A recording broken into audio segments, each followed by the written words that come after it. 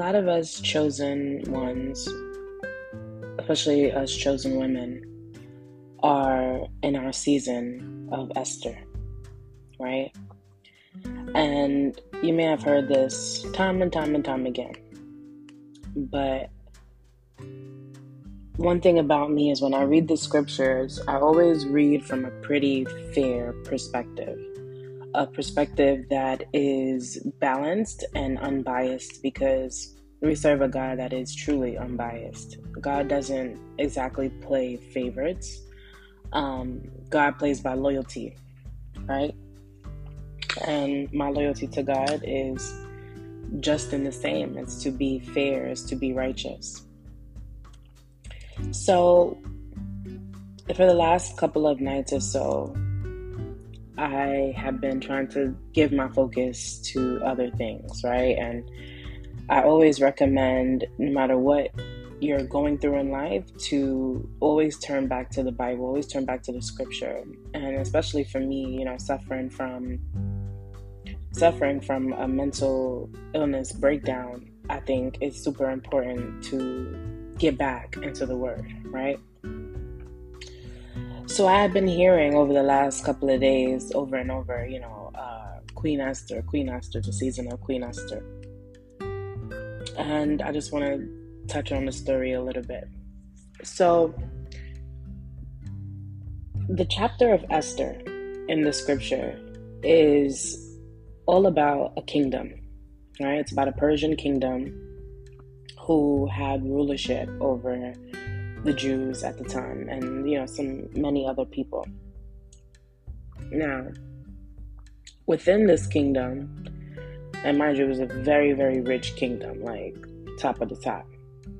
Within this kingdom, there was obviously a king and his queen, and the queen was Queen Vashti. Now, at that time, it was said and known very well, protocol, that the queen was to follow all the instructions and rules of her husband. Well, Queen Vashti has a pretty bad reputation. A lot of speculation around her name, a lot of speculation around what she had been doing to the Jewish women at the time. But to be honest, I never seen any of those things in the scriptures about her. I feel like I would have remembered that. What Queen Vashti did was she refused to be a trophy wife for her husband, the king at the time. Because at the time, according to reading scriptures and watching movies about the topic, it seemed like King Xerxes was really more so concerned with his friends. He was more so concerned with his friends, with the royal court, with people who we're trying to make him perpetuate the sins of his father, right? To be just overindulgent, greedy, quick to war, quick for wrath. And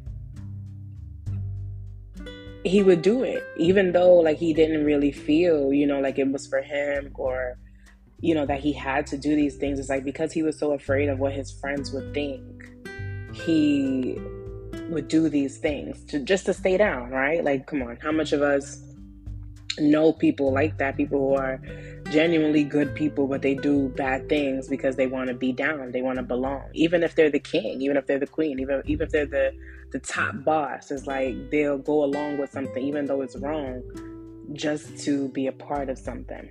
Well, I believe that King Xerxes was suffering from peer pressure. And one night in particular, he had a feast, right? A big, huge feast. I mean, it was libations and everything at this feast. Liquor, what else? Liquor, gold thrones to sit on, just all kinds of fire stuff. The scripture says that in the third year of his reign, he gave a banquet for all his nobles and officials, right? So his team, his right-hand men, the military leaders, the princes, and the nobles of the provinces were present. So that was all his men, pretty much, right? And as they were drinking and partying and everything, his friends noticed that his wife, the queen, wasn't present.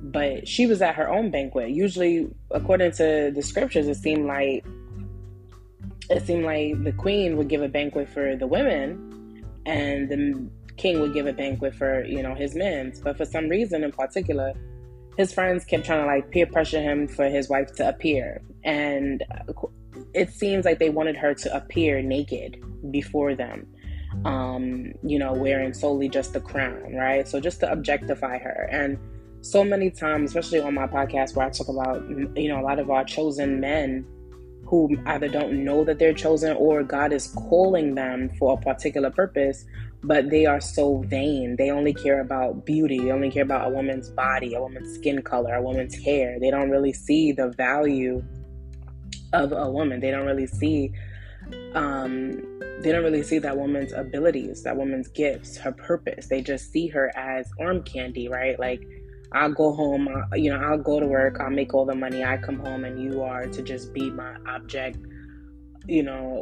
just be subject to objectification, pretty much. Well, this night in particular, Queen Vashti just wasn't with it. She was like, "No, I'm not going, no." And she very much so knew the rules. She knew that if she said no, or that she disobeyed him, that he wouldn't, he would have to deal with her, because whatever the kings and queens was doing is whatever people in the land was doing. So to have your wife be disobedient was just a no-no. So he had to punish her. So anyway, she stood up for herself. She said, "Hell no, I'm not going." And the next day, the king got rid of her, right? He got rid of her, and she, again, according to scripture and according to a lot of texts and stuff like that, she proudly went away. Because at the end of the day, she was the great-granddaughter of King Nebuchadnezzar, if I'm right or wrong. So I do believe that she does come from dignity. She does come from her own set of royalty. She wasn't just solely his queen. She was a queen within her own right? Within her own divine lineage. Anyways, God is not mentioned in the book of Esther at all. And that's one of the most, like, literally is one of the most valuable things about the whole book of Esther. Like, it even makes biblical scholars go like, but where's God? And, why is this book here? And this and that. Well, to me, it's because God was in this entire thing. God was in this from the very beginning, from the throwing of the banquet to Vashti, just finally being like, "No, I refuse to be your trophy wife. I refuse to be a little arm candy to parade me around and make me feel like garbage." Like, even there, that was God, right? That was God, because at the end of the day, even though she disobeyed the king, to me, she went out like a G. She went out like a straight G. She wasn't with it. She wasn't trying to be his little wife, you know what I mean? Who was just known for doing whatever. Like, she made her way. She was a rebel, but a rebel for a cause, a rebel for, let's not objectify women anymore. Like, no, you're not going to do it to me. I'm going to stand up for all the women in this kingdom. Like, you know what I mean? So to some people, that would be horrible. But at the end of the day, I have a firm belief that was God. Like, God could place a temper. Look at me. Look at my situation. God placed me under a severe mental confusion for even a reason that I still don't really know, kinda. But it was so severe that I was like debilitated, right? I think that God placed this rebellious spirit on Queen Vashti because God had a reason that was bigger than what we all know, right, today. Anyways, due to this, now it left the opening for a queen. Now the king needs a queen. So they did this whole scouting thing, looking up and down for a virgin queen, a virgin girl or woman who could be queen at the time for King Xerxes. Now they did a bunch of preparation. They had them get fly with jewels and rubies and gold and, to dress them up and everything. Well, one of the women who were swept up in this search was a Hebrew woman, a Jewish woman, and her name wasn't yet Esther. She had another name. Let me see. I think it's Hadassah. Her name might have been Hadassah at the time. Um, and I think she was from the tribe of Benjamin, which, we talked about Benjamin before, but I think I have another episode that I'm gonna go a little bit more in depth with the tribe of Benjamin. Anyways, so she happens to get swept up in this, right? And her cousin Mordecai, he happened to be one of the scribes for the empire, for the kingdom. And that means that he was there. He was at the banquet. He knew what the king was looking for. Like he could just really, he could help her. He could help her because he had an inside look to what the king was looking for. Either way, they go through all these tests and trials and tribulations to see who the queen is going to be.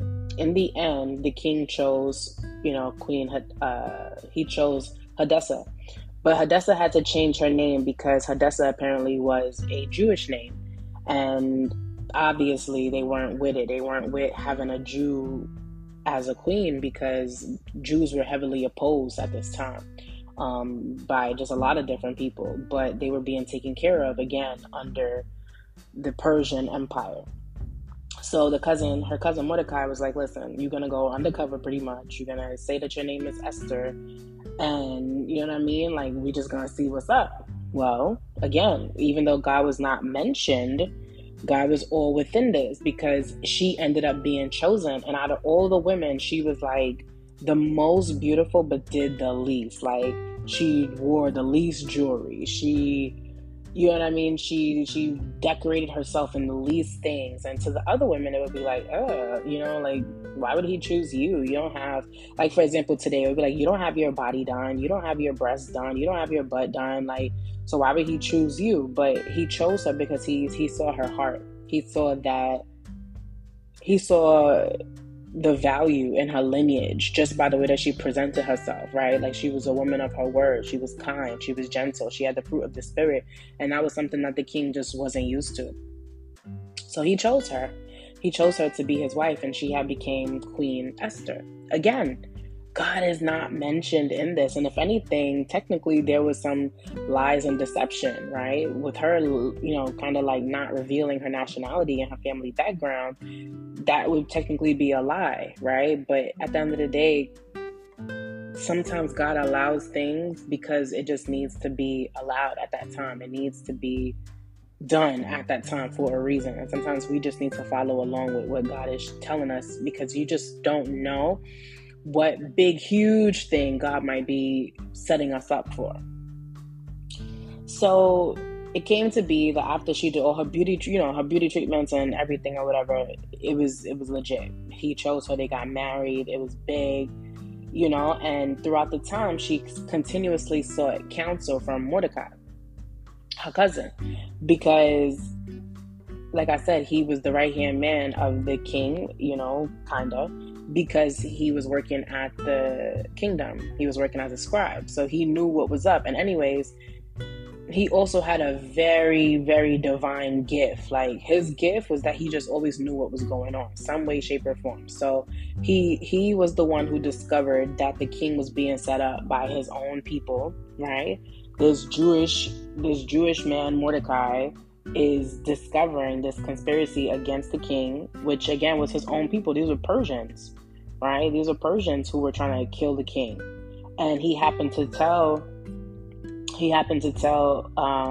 Esther, right? And she turned it in and she reported it to the king, and come to find out it was right. They were right. They really did plot on the king and they saved him, right? So that's kind of how Mordecai got put on to being a part of the royal court because of this blessing. It's like God was strategically placing Hadassah and Mordecai where they needed to be. But again, this was just done by divine guidance, by divine intervention. It wasn't something that like they plotted. They never plotted none of this. They never plotted for the queen to disobey her husband, nothing like that. So anyways, the king's actual right-hand man at this time was a person who just hated Jews. Like, he had a vengeance with Jews that was like centuries old, and he really wanted to like take them out, because apparently the Jews were given a command to take out his people many years ago, but it was because they were so evil. Technically, he wasn't supposed to have survived. He wasn't supposed to have survived either. Somehow, the one queen of that kingdom at the time that God ordered them to be destroyed, she survived. She gave birth to, more and more people, and somehow he ended up stemming from, I think his name was Haman. He ended up being, positioned at the same time that these Jews are being positioned in the royalty. He was in the royalty as well. Now, this might be confusing. I hope it's not. So Mordecai refused to honor Haman. He refused it because Mordecai just already felt his vibe. Like, he already knew, this guy, like, he's just wicked. You know what I'm saying? He was wicked, and Haman was like, "Oh, word? You're not gonna obey me? You're not gonna kneel when I say kneel? You're not gonna do what I want him to do?" Well, Mordecai said no. So Haman came up with this idea that he just was going to kill Mordecai and kill all the Jews altogether, because he was going to try to flip it and make it look like if they was the ones that was plotting on the king. But really, it was him. He just kept getting away with it. But I think sometimes when people get away with bad things, like, it's like the more and more that they get away with, is like the bigger and bigger that the grave or trap that they set for themselves, that God is going to allow them to fall in. Because technically, the first plot, Haman had something to do with it. He just happened to get away with it. But it's like God was going to build evil people up. He's going to build them up so high. Like, put them on really a high pinnacle, so that when they fall, is a big, huge fall that everybody sees, right? It's not like, let's say, us chosen ones where we get into a situation and we fall. It's like the only people who will really see is the people closest to you, right? Because we usually keep very humble positions. But the moment that we let our pride, our ego, or evilness take over us, God allows for us to be built up real high, just for the fall from grace to be massive. So anyways, so now Haman, right, who again is the right man hand to the king, is plotting to kill the king to take over the empire. That was the first plot from the jump. But now that Mordecai is like, nah, I'm not bowing down to you. I only bow down to the Most High God. This King Haman is now getting more and more ideas now, right? Like, he's like, well, you know what? I don't have to wait until I'm king to take out these Jews. I could just take out these Jews now. So he's just like, just always plotting and stuff. So anyways, at this point, Mordecai again finds out all the tea. He goes back to Esther and he's like, listen, you have to help. You have to help the Jews. You have to speak up for us. Like, yes, I know that I told you to not say that you was a Jew and stuff like that, but now is the time, because now the Jews are in danger.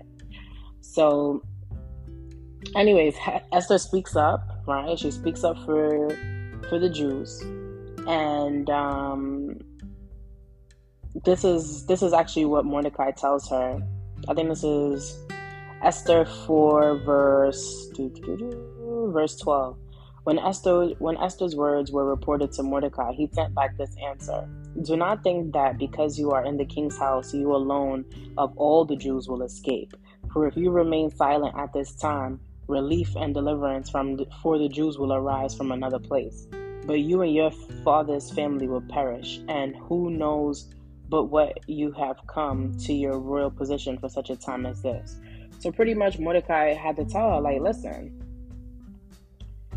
yes, like I said, we plotted this and stuff, but this whole thing was just solely based off of, there's going to be a time where you have to save us, where you have to speak up for us. And like I said, in the beginning, she does do that.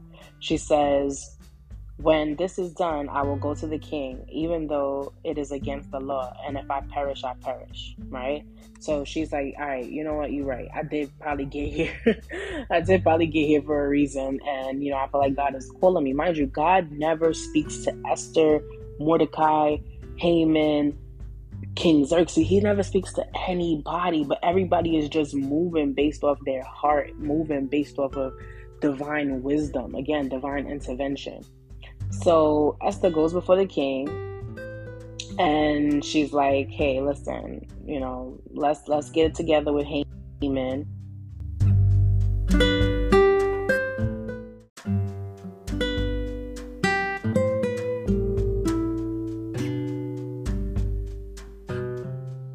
All right, guys, I'm back.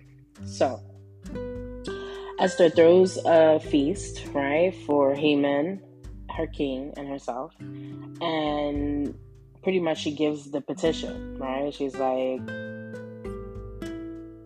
"Listen, here's the truth about myself.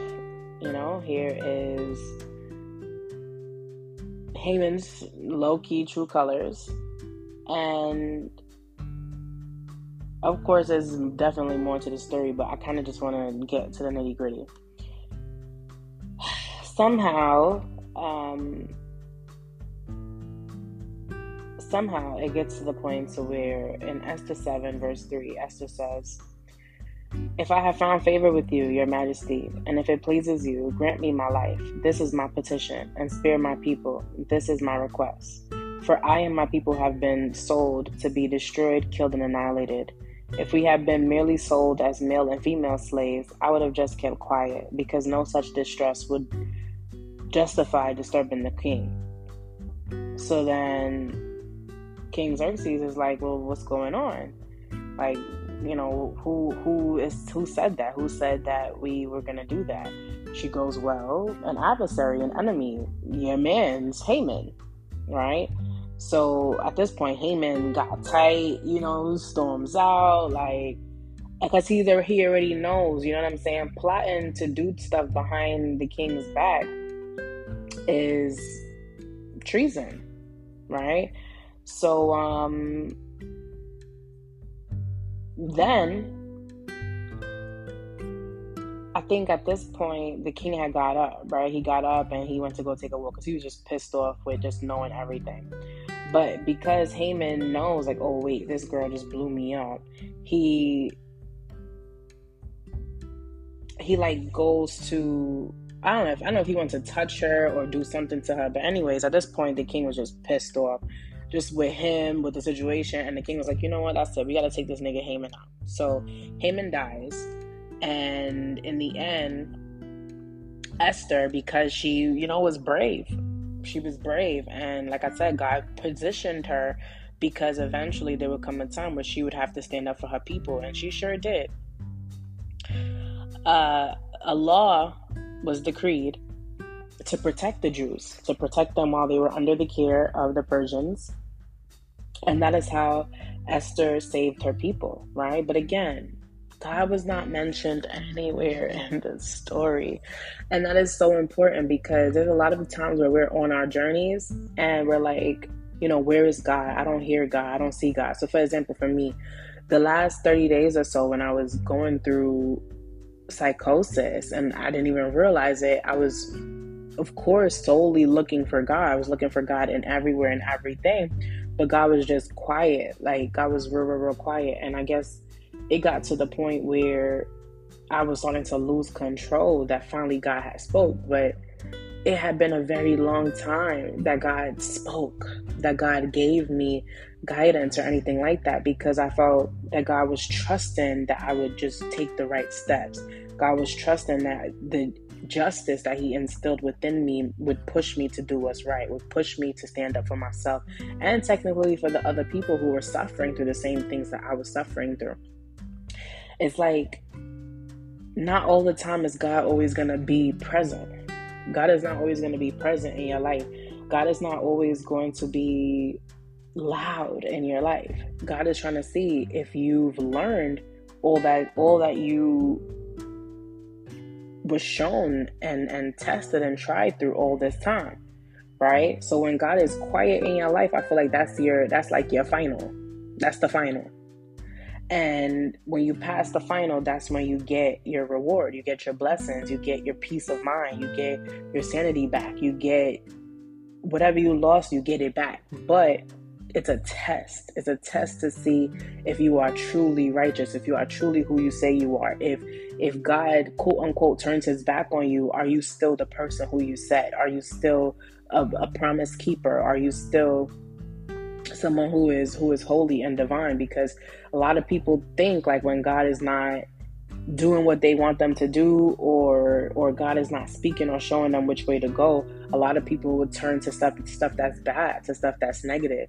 Like I said, for me, I missed through my psychosis, I missed a lot of important feasts, right? And days where I still don't understand, I still don't understand, but it's like God trusted that I would make the right call, even though I didn't want to, even though I was very uncomfortable, even though I knew, you know what I'm saying, that this might end things, this might ruin things. It's like God was showing me, like, listen, you need to take charge now. You need to be in the driver's seat. I can't, there's no reason for me to intervene after all that I've showed you, all that I taught you, like if you're not feeling well, if you're not feeling up to par, then why would you want to stand front and center in something? Why would you want to put yourself out on display like that, for you to be a laughing stock or make a mockery out of yourself? Like, use your judgment, use your discernment. Hello, like I taught you all these years, all this time, right? It's the same thing for you in your situation. Like, just because God is quiet, it doesn't mean that he doesn't care, or that he is just, abandoning you or nothing like that. Sometimes it just solely means that God is ready to see if you've did the work, if you're ready to rise to the occasion. Because like I said, in all the other books that I've read, it's very rare that God doesn't speak, that God doesn't intervene. But really, God was intervening the whole time, but low key, through the hearts of his people, through the hearts of those who, again, had been trained, raised, cultivated by his strength, by his words, and raised off the fruit of the Spirit. So, a lot of us, again, are in our Esther seasons, right? I believe that chosen ones are supposed to be very powerful people. That's the only way for God's kingdom in heaven to really come down to earth. Chosen ones need to be placed and positioned in places and industries where there are a lot of wicked people who have sold their souls, or people who just disobey, right? Which, kind of saying like, Queen Vashti, because she didn't follow the orders, even though, like I said, to me, she went out like a G, because she didn't follow the orders, it made a way for God's people to come through, right? Because when God's people are there, things are going to shake. Moves are going to be made, right? Like, there's not going to be, oh, I'm just going to be quiet and tolerant of this bad stuff or this bad environment until I get caught or until someone says something. No, like, God's people are really going to make the moves necessary, whether they win or lose. Like, when I was watching this Esther movie one night with the king, she says that, she's like David going against Goliath, right? And her appearing to the king unsummoned could have definitely had got her killed, right? Technically, it was the same sin that Queen Vashti did, but Queen Vashti did it solely based off herself. Like, nah, you're not going to make a mockery out of me, you feel me? So no, I'm not going to follow your command. But when Queen Esther did it, it was like, yes, I know I'm not supposed to do this. However, people are at danger. You know what I'm saying? And if the king would have been, again, such a follower, such a weak king, that's why I like to call King Xerxes during this time in Esther, because he was very weak, always listening to friends, listening to what people are telling him. And even though they was his right-hand man, people who fought in the war and battle with him, they really didn't know him for him. They knew him for his father. They knew him for this almost savage-like person that his father was, and was trying to make him perpetuate the sins of his father, right? So he was just doing whatever they said. And that's why, yes, even though Esther did break the protocol of seeing the king unsummoned, she had to, because it would have been unforgivable. He probably would have lost his entire empire if she didn't say, hey, something is wrong here. Here's this damn traitor right under your nose that you're not even realizing. because you're letting all this power and stuff just go to your head. They're telling you whatever you want to hear. They're doing just whatever just to get you to make kind of like a fool out of yourself, and you're not noticing, you're not seeing it because your head is too high in the clouds. So again, even though it was almost perpetuating the same exact sin that the other wife did, it was like, no, this time here's the proof, right? Here's the concrete. Here's the fact that not only I will perish, but so will all the Jews who you have under your care. They will all perish, and God will curse you. God will curse your land. God will curse your kingdom. God will curse your royal court, everything, if you let this happen. So that's why, to me, Esther is definitely one of the most beautiful stories. And again, I firmly believe that chosen women should definitely get very familiar with Esther, because I feel like not all the time is God going to give you another chosen one per se, right? You might not get it might not be two people from Jewish or Hebrew lineage that come together. Sometimes you might be given to a king of another land, but it might be to actually save your people, right? So don't be too discouraged if God is trying to show you someone else, someone from somewhere else, or someone who, again, is a king of a foreign land that is not of your father. Like, that's okay. You know what I'm saying? Because that's God positioning you. Literally, that's God positioning you to maybe one day save your people, to save your land, to save your father's tribe. So that has been